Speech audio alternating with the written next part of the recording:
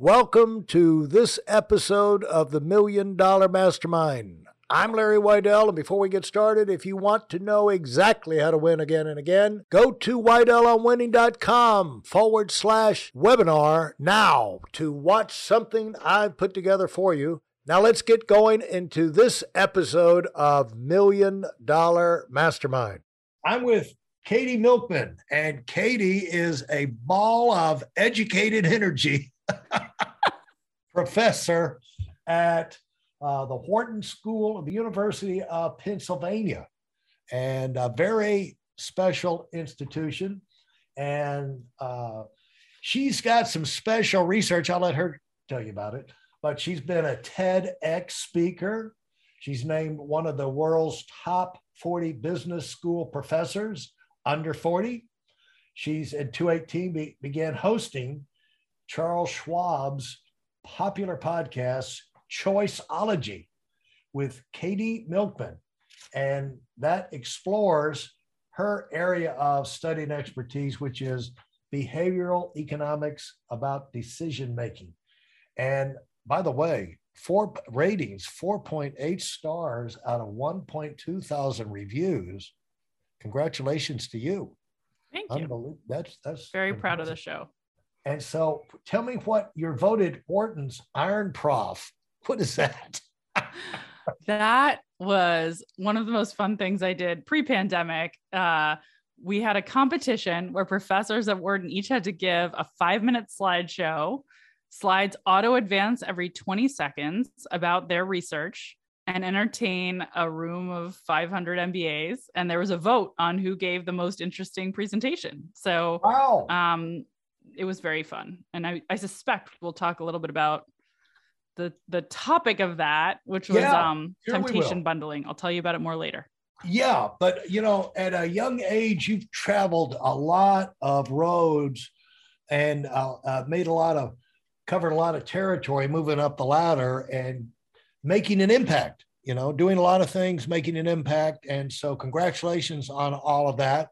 Thank you. Developed quite an audience, helped a ton of people, influencing a ton of leaders.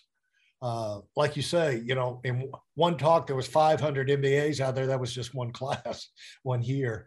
And so making a big impact. And how did you get going? Where did this energy and drive launch?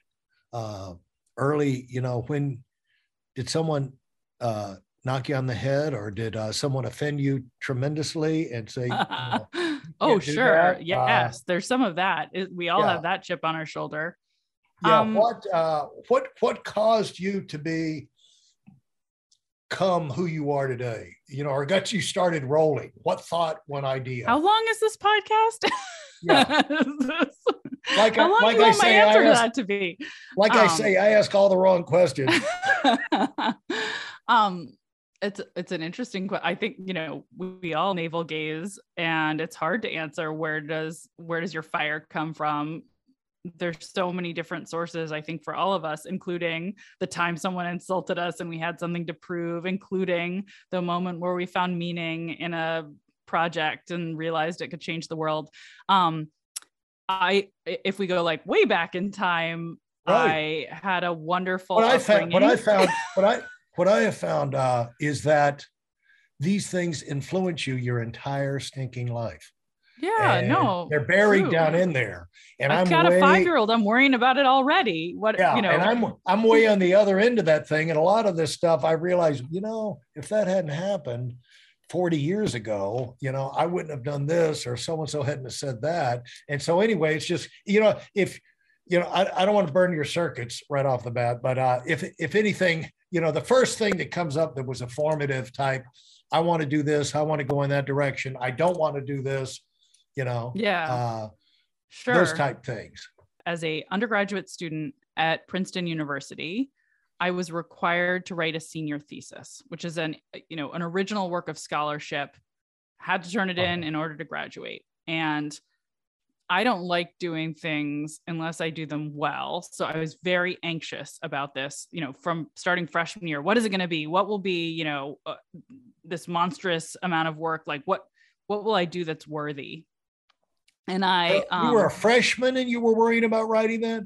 Oh yes. I have lots of anxiety. That's a whole other thing, but yes, I was thinking ahead, thinking what will how will I do something that's, worthwhile. So I was thinking about a lot for many years. Yeah. I ended up deciding to major in engineering, which required switching from the College of Arts and Sciences to engineering. Summer school is a big hassle, and becoming an engineer. Operations research and financial engineering is my major, but I loved sort of the arts and sciences component too. And I minored in American studies. I loved literature. And I had this extra challenge for the thesis. You have to combine your major and your minor. You're required when you do this original work of scholarship. It has to overlapping topics. So, and at Princeton, it's not called a minor, it's called a certificate. But anyway, I had to do something that combined American studies and engineering. And I was like, what in the world will I do? And I ended up coming up with an idea that kind of changed my life, I think, and was pretty formative. It was because of a class I took on the American short story, where every class we'd read a short story, we'd come in, we'd analyze the life of the author, and then we'd talk about the fiction. And I thought, that was so much fun, but is there any basis in fact for this deep work we were doing of understanding who the person is who wrote these works of fiction? Maybe that's what I could study for my thesis. I don't think no one had ever explored empirically this relationship. And I decided to do a statistical analysis of fiction.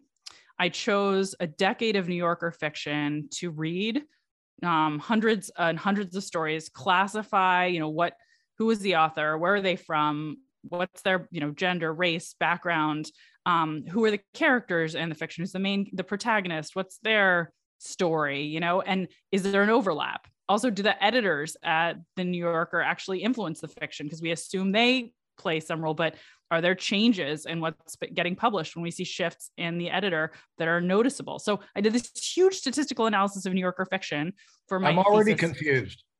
You're confused. Okay, tell me what's confusing. No, I'm already confused. I just forming the idea for this study.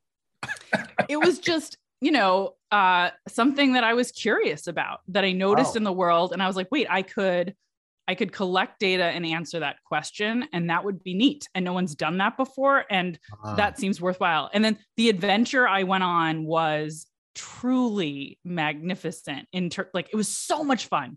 I loved everything about it. I loved, reading the fiction. That was fun. I loved crunching the numbers and being able to say, oh my God, look, women write about men more than men write about women. And it's a statistically significant difference. That's so interesting. I wonder why that is. Oh, and minorities write more about white protagonists than the other way around. I wonder why that is. Is it easier to, if you're in a country that's sort of dominated by another group, do you find it more natural to sort of step outside of your own experience and outside of your own skin than if you're a member of a dominant group? What does this say about us? It was fascinating. I loved every aspect of it. I got to go visit the New Yorker offices, interview the current fiction editors, see manuscripts that had been submitted. People opened their doors to me and told me about the process. I ended up getting a bunch of press coverage. The day I graduated, there was a big article about it in the New York Times. That was magnificent because all these people were so interested in what I was so interested in. I couldn't believe people cared. That was a formative experience in that I found I loved analyzing data, being the first one in the world to know the answer to a question, that I was decent at coming up with questions other people also found intriguing, that it was super fun to talk about this. All those things were amazing. Repeat that question that you had in your mind. Make sure I understand the question. Yeah. The question in your mind that you researched was, what do authors write about fiction do they write fiction that was influenced by their own experience? Do they write about characters who resemble them? Do they write about places so they write about that they their own lived? experience? How fictional is fiction? Sort of was really the question. And is it useful to dive into the biography of a author to understand what they've written when they've written a work of fiction? How relevant is that? That was really what motivated it. And then, of course, it expanded from there, and I ended up studying other things. Once you've collected this huge, data set, there were all these other interesting things because no one had done anything like this before. And that it just taught me that I was passionate about social science, that I was interested in questions about, human nature and what motivates people, and that I like crunching numbers to come up with quantifiable answers to those kinds of questions. Hey, listen, there's a lot of information online, but there aren't a lot of people who've actually done something. In my case, I've actually built a successful business that's accrued over $5 billion in assets under management and has done well even during trying times. Now, if you want to know exactly how I've done this, go to whitelmwinning.com/webinar now. I've compressed a decade of learning into 5 short weeks just for those of you who want to give yourself an incredible advantage and are tired of waiting and watching others move up. Where did this anxiety to excel? It could have come just from sports, but to the point that where you get in college and going to get into Princeton, and immediately you're concerned about what you're going to write your senior thesis on so you can get out. So you spend 4 years. Well, first of all, I don't think that was atypical. There were a lot of people there really? who were like, Really? my God, this huge looming thing. Because it was actually, most universities, like in the peer group, don't require such a thing. It's optional. Like, you can get honors if you write a thesis, but this was an unusual thing about Princeton. I think everyone who would come to Princeton was like, oh gosh, should I have gone somewhere else that wouldn't put me through this particular hoop? So I think it was common to find people in the dining halls having conversation like, oh my God, the senior thesis, this sounds really scary. What will we do? It's kind of a rite of passage. Yeah, right. Yeah, so that's a common thing at Princeton. At Georgia Tech, where I went to school, the big dilemma was I've got to pass the swimming course. Yeah. Oh my gosh. Yeah, we did not have that requirement. Have fifth-year seniors hanging around forever, putting off the swimming course. That's funny. Yeah. No, there are a lot of schools that have that. I don't think I had to do a swimming test at Princeton. Yeah. I don't remember that. But there's different hoops that were put through, right? And whatever it is, it's daunting. Right. And so from this, what did you think that was valuable? Just, why did it dawn on you that would be a valuable thing, question to answer? Because it's kind of a foundational question. It is. I think it dawned on me literally in a lecture that I was sitting through that I loved, in a class I absolutely adored, but there was there were these two things I was doing simultaneously, right? I was taking these engineering classes and like sitting around thinking all day about like Kolmogorov-Smirnov tests and Poisson distributions and Markov chains, right? The whole world of like thinking about data and statistics. And then my other classes, I was sitting around analyzing F. Scott Fitzgerald and Hemingway and what motivated them to write these stories and what did the stories mean and what were the metaphors. And there was no overlap. And I think and this is something that's been true throughout my career, that's been a source of pleasure and success, is just trying to recognize there are these worlds that don't talk to each other. And when you can bridge them, you can create neat things. And for me, it was sitting in this class, hearing about the biographies of these authors and understanding that there was a hypothesis or an assumption built into the way that I was being taught about American literature. But then I realized this has not been tested. And it would be neat to know empirically, how valid is it? All right. So you have this question and you come up, you get the answer. And how did you get validation, or do they have to sign off that, this is what I'm going to write on, so you don't waste a lot of time?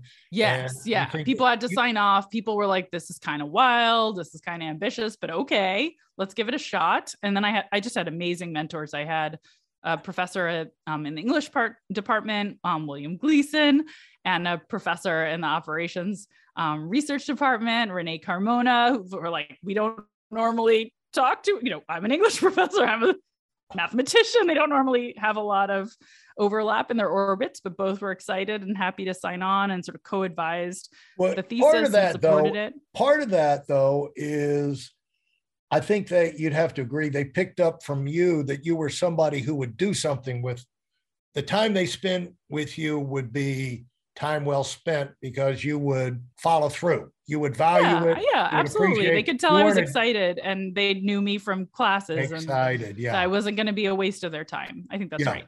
And so when you got into, how did you make that happen though? I mean, how'd you find the time? How'd you get into the New Yorker? I mean, how did you go about, see, there's one thing you find in business. I'll teach the business professor. The value of an executive in business is the ability to say no, because everybody be bringing you all these great ideas. And the thing is, yes, if it is a great idea, yes, pat him on the back. It's a great idea. But the big thing, if the make or break is, do we have the ability to execute? And on that basis, usually lack of people, lack of funds, lack of whatever, great idea, put it on the back burner. Got to say no for now. And so anyway, I agree. On this project, it was like, I needed it to be something I myself could do, that I wasn't dependent on anyone else. Like I didn't need to go get a data set. So I figured out that we had Firestone Library was the library on campus, and in the bowels of the library, in the stacks, I found they had bound copies of every New Yorker that had been published for the last 50 years. And so I was like, okay, there was nothing digitized at that point. I'm going to have to go check out these massive volumes. I was going to be in California for the summer before my senior thesis, working in San Francisco for an investment bank. I'm like, okay, I'm going to ship these boxes of bound volumes and I'm going to read a little every night and code the data. And that's how it's going to get done. And then, once I got it all coded up, then I'm going to, then I'll analyze. But it was like, I knew what the steps were. I had a timeline. I knew I had to depend on me and I could depend on me. I got started early. It was just like plowing through it, and it was fun because reading fiction is fun. And then once I'd done the reading and had the data, the analysis was trivial, right? That the data was the magical part. It was like, run some t-tests, run some correlations, really simple stuff for someone who was used to working with data at all. Getting into the New Yorker was hard. I don't remember how many emails I sent or how many people I bothered, but a lot. Yes. And, it was like a lucky connection. Somebody thought this sounded sort of interesting. So, some friend of a friend of a friend. Guess how many emails and people you contacted? Yes. 25, 30. There you go. Yeah. It's not like, just jackpot on the first attempt. And then, but I had something interesting to say by then, which was also, of course, important. And also, how did you, if it's the same thing, they'll, delete, delete. So you have to make it a little different, little, you have to sneak in a different way. So how did you go? That was a problem. I mean, that was a problem you saw. Yeah. How to break in there. I think it was a weird project, right? To say like, I just read a decade of the fiction you published and analyzed it. And here's what I've learned. And I'd like to come interview you and understand better what the selection process looks like. And because I think that would inform the way I think about this thesis project.